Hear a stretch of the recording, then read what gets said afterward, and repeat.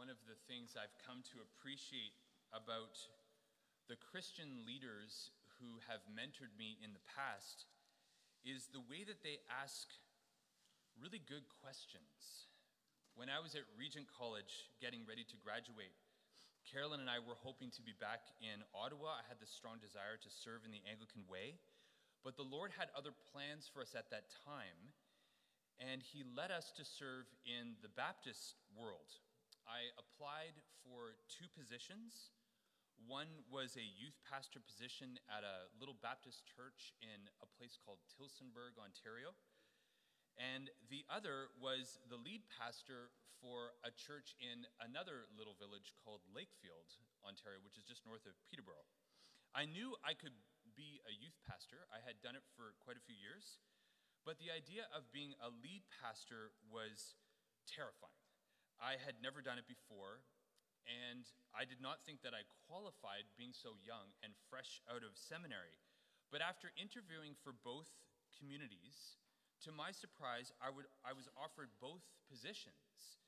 And I was struggling to make a choice between these two roles, these 2 jobs. So I went to my pastor and my mentor friend, Daryl Johnson, who was one of the pastors at the church I was attending at the time. And I explained my predicament to him. And then Daryl, he just listened very patiently. I think I rambled on for about half an hour. And then he very calmly just asked me this question. He said, "Which position do you feel would most help you rely on God?"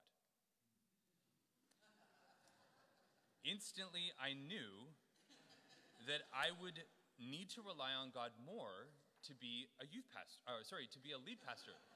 I knew I could do the youth pastor job because I had been doing it, but the lead pastor job was way out of my comfort zone.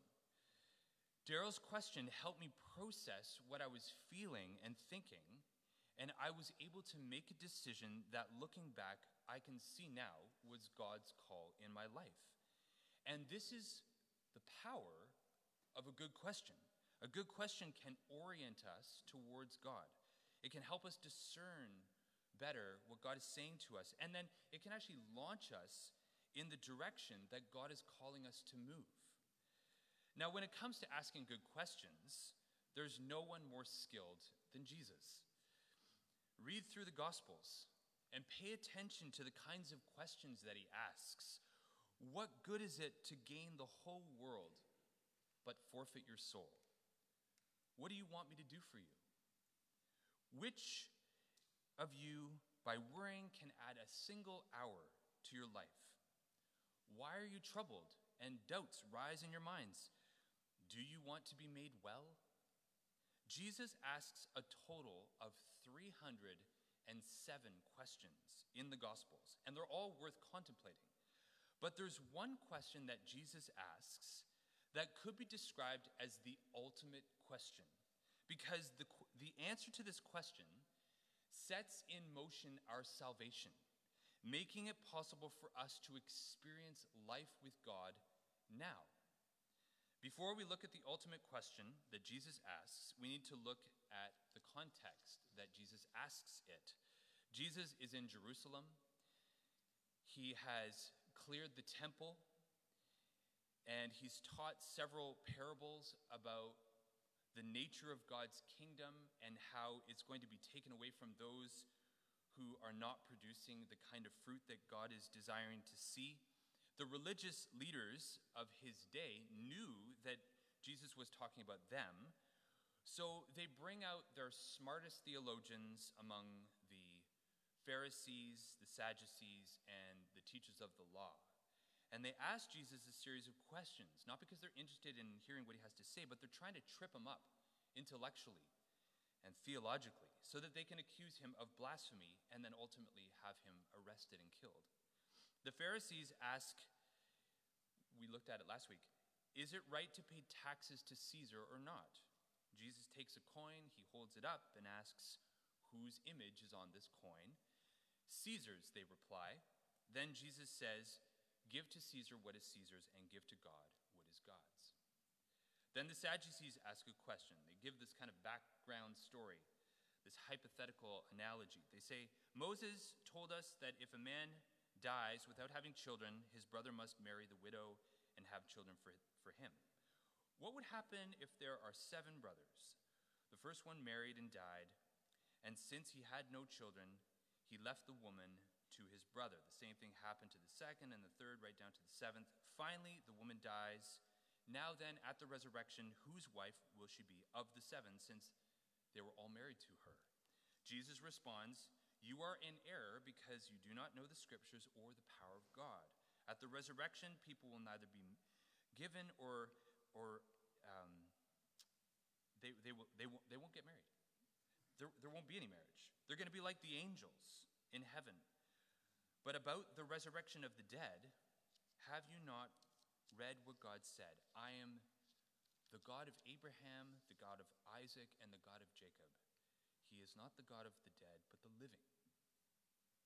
Finally, the teachers of the law ask him, "Which is the greatest commandment in the law?"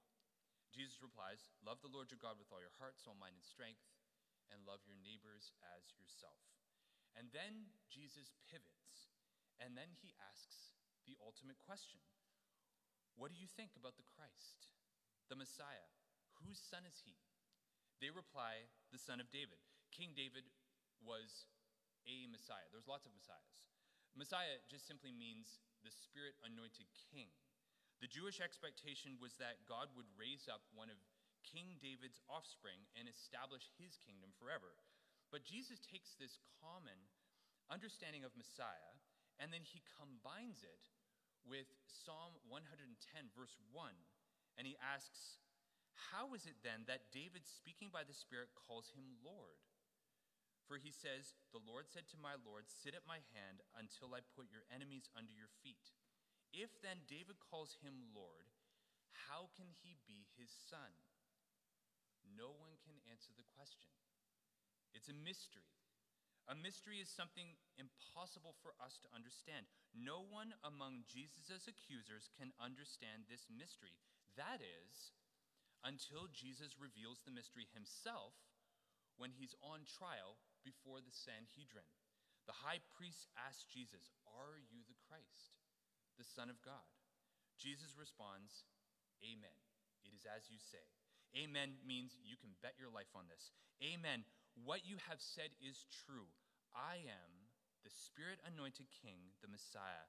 The living God is my Father, and you will see the Son of Man sitting at the right hand of the Mighty One and coming on the clouds of heaven.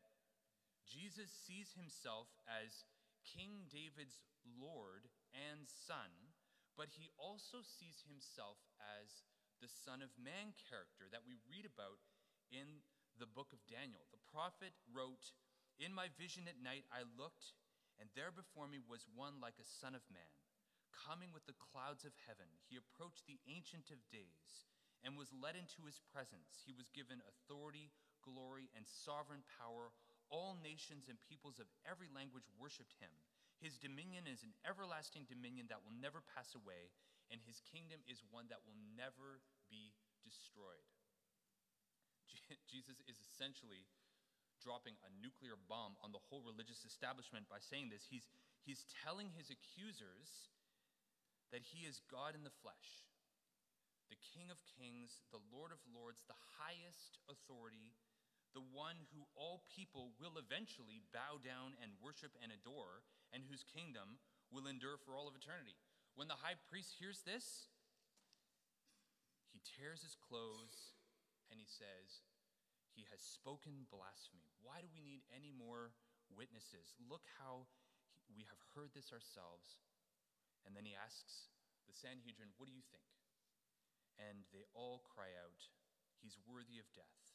Jesus knew that by answering the high priest's question truthfully, he would be condemned and crucified. And this was always God's plan. On the cross, Jesus did something for all of us. He conquered our enemies. He put our enemies under his feet. He put sin to death. He defeated Satan. He conquered the grave. 3 days later, he rose to new life. And he said to his disciples, "All authority in heaven and on earth has been given to me." 40 days later, he ascended into heaven and sat down at the Father's right hand. 10 days later, he and his Father sent the Holy Spirit.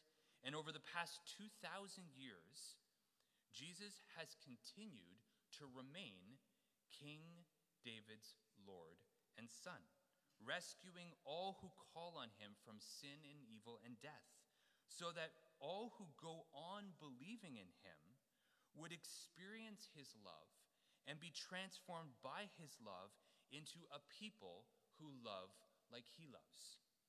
That's what Christianity is all about. Love is the greatest commandment. It's the fruit of the Spirit. St. Paul says the three great Christian virtues are faith, hope, and love, but the greatest of these is love. Love is the reason, I believe, why all of us come to church Sunday after Sunday. I believe that we are all longing to experience God's love through our fellowship, through our worship, through prayer, through the direct experience of God's Holy Spirit touching our spirit, speaking to us.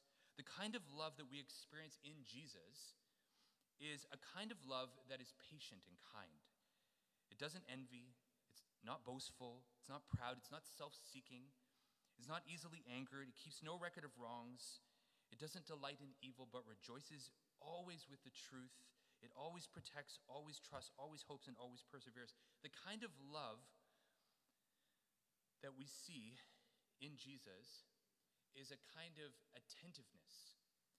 It's a watching and a listening and a focus on the other. This is the way that Jesus and his Father love one another. If you read the Gospels and you just look at the way that Jesus describes his relationship with his Father, he'll say things like at the end of at the end of John 17, where Jesus prays, he says, "Righteous Father, though the world does not know you, I know you. And they," referring to his disciples, "know that you have sent me. I have made you known to them and will continue to make you known that I myself will be in them and that our love will be in them." When we hear the voice of God the Father speak at Jesus' baptism, he says, "This is my beloved Son, whom I love. With him I am well pleased." And then on the Mount of Transfiguration, the Father speaks the same words, but then adds, "Listen to him." And Jesus explains that when the Spirit comes, he will universalize his presence and take what belongs to him and make it known to us. It's interesting. The Father is always pointing away from himself to Jesus. And Jesus is always pointing away from himself to the Father. And the Spirit is always pointing away from himself to Jesus. Within the Godhead, if you read Scripture, it seems that all eyes are on Jesus. He's the center. He is the Lord of heaven and earth. And his desire is that we would receive his love. How do we receive his love? By being intentional in what we allow into our hearts and minds. And this is where Psalm 1 comes in. As Christians, we can read the Psalms and the whole of the Old Testament through the lens of Jesus, God's Lord and Savior. Psalm 1 is describing the way to live a blessed life. To be blessed means to be living in God's presence. Psalm 1 verse 1, "Blessed is the one who does not walk in step with the wicked, or stand in the way of sinners, or sit in the company of mockers."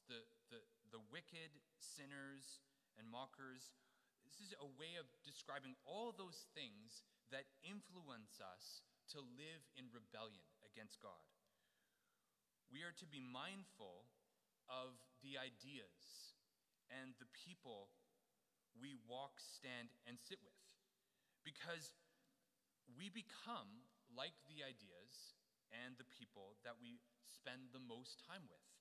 Instead of living whereby we are influenced by the world, we are called to be in the world, but to not be of it. Instead, we're to delight ourselves in the law of the Lord and on his law to meditate day and night. The invitation is for us to turn away from everything that we know is drawing us away from God and to pay attention to Jesus. Delight in him. Meditate on his word. To meditate means to think deeply. It means to let Jesus' words sink deep into our souls so that we would not only be hearers of the word, but that we would eventually start doing what he's saying. And as we delight in Jesus and meditate on his word, we find ourselves abiding more and more in his love. It's not that God loves us more when we do what he says. It's that when we do what he says, we experience his love more. God doesn't change. God's love for us never changes. It's just that we change. And in order for us to be transformed, we need to walk in step with what God is saying to us. And that takes effort. That takes intentionality on our part. It's not going to happen automatically. When we live this way, we find ourselves abiding more and more in God's love, and we become, the psalmist says, like trees, planted by streams of water, bearing the fruit of the Spirit and prospering in what we do. But the wicked, the psalmist says, are like chaff.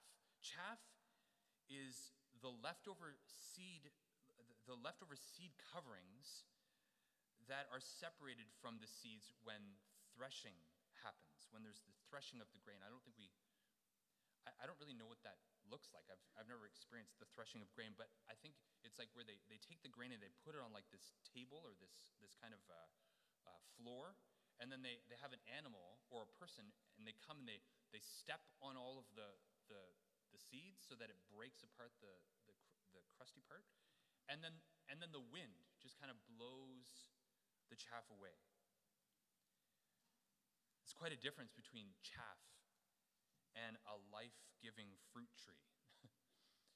When we just drift along with our secular culture, riding the wave of whatever is trending, doing whatever we feel like doing in the moment without any consideration of how our actions might impact our own souls or other people, then the Bible is saying that we're like chaff that way. There's not a whole lot of substance. But when we turn to Jesus, who is God in our flesh, and we trust in him as our Lord, and abide in his love, and meditate on his word, over time, we become like a life-giving tree, bearing the fruit of the Spirit. The answer to Jesus' ultimate question forces us to make a choice. Will we accept him for who he is, for how he has revealed himself to us through Scripture, the one to come to our rescue, the one who loves us with a never-ending, always and forever kind of love, or will we continue to go our own way, trusting in ourselves, fighting our own battles, trying to love in our own strength? Every day we have to make a choice. You might be here this morning and you don't feel ready to make that choice, and that's okay. You can just keep listening. But perhaps some of you are listening and you believe that Jesus is David's Lord and Son, and you're longing to receive his love and grow stronger in the faith. If that's you, then I invite you to pray this prayer along with me. Let's pray. Lord Jesus, thank you for dying in our place. Thank you for rising to new life. I acknowledge that you have rescued me from sin, evil, and death.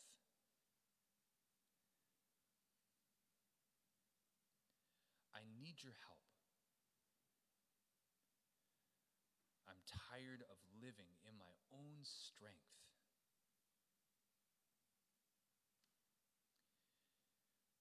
Teach me how to slow down and delight in your presence. Fill me with your love and empower me to love like you love.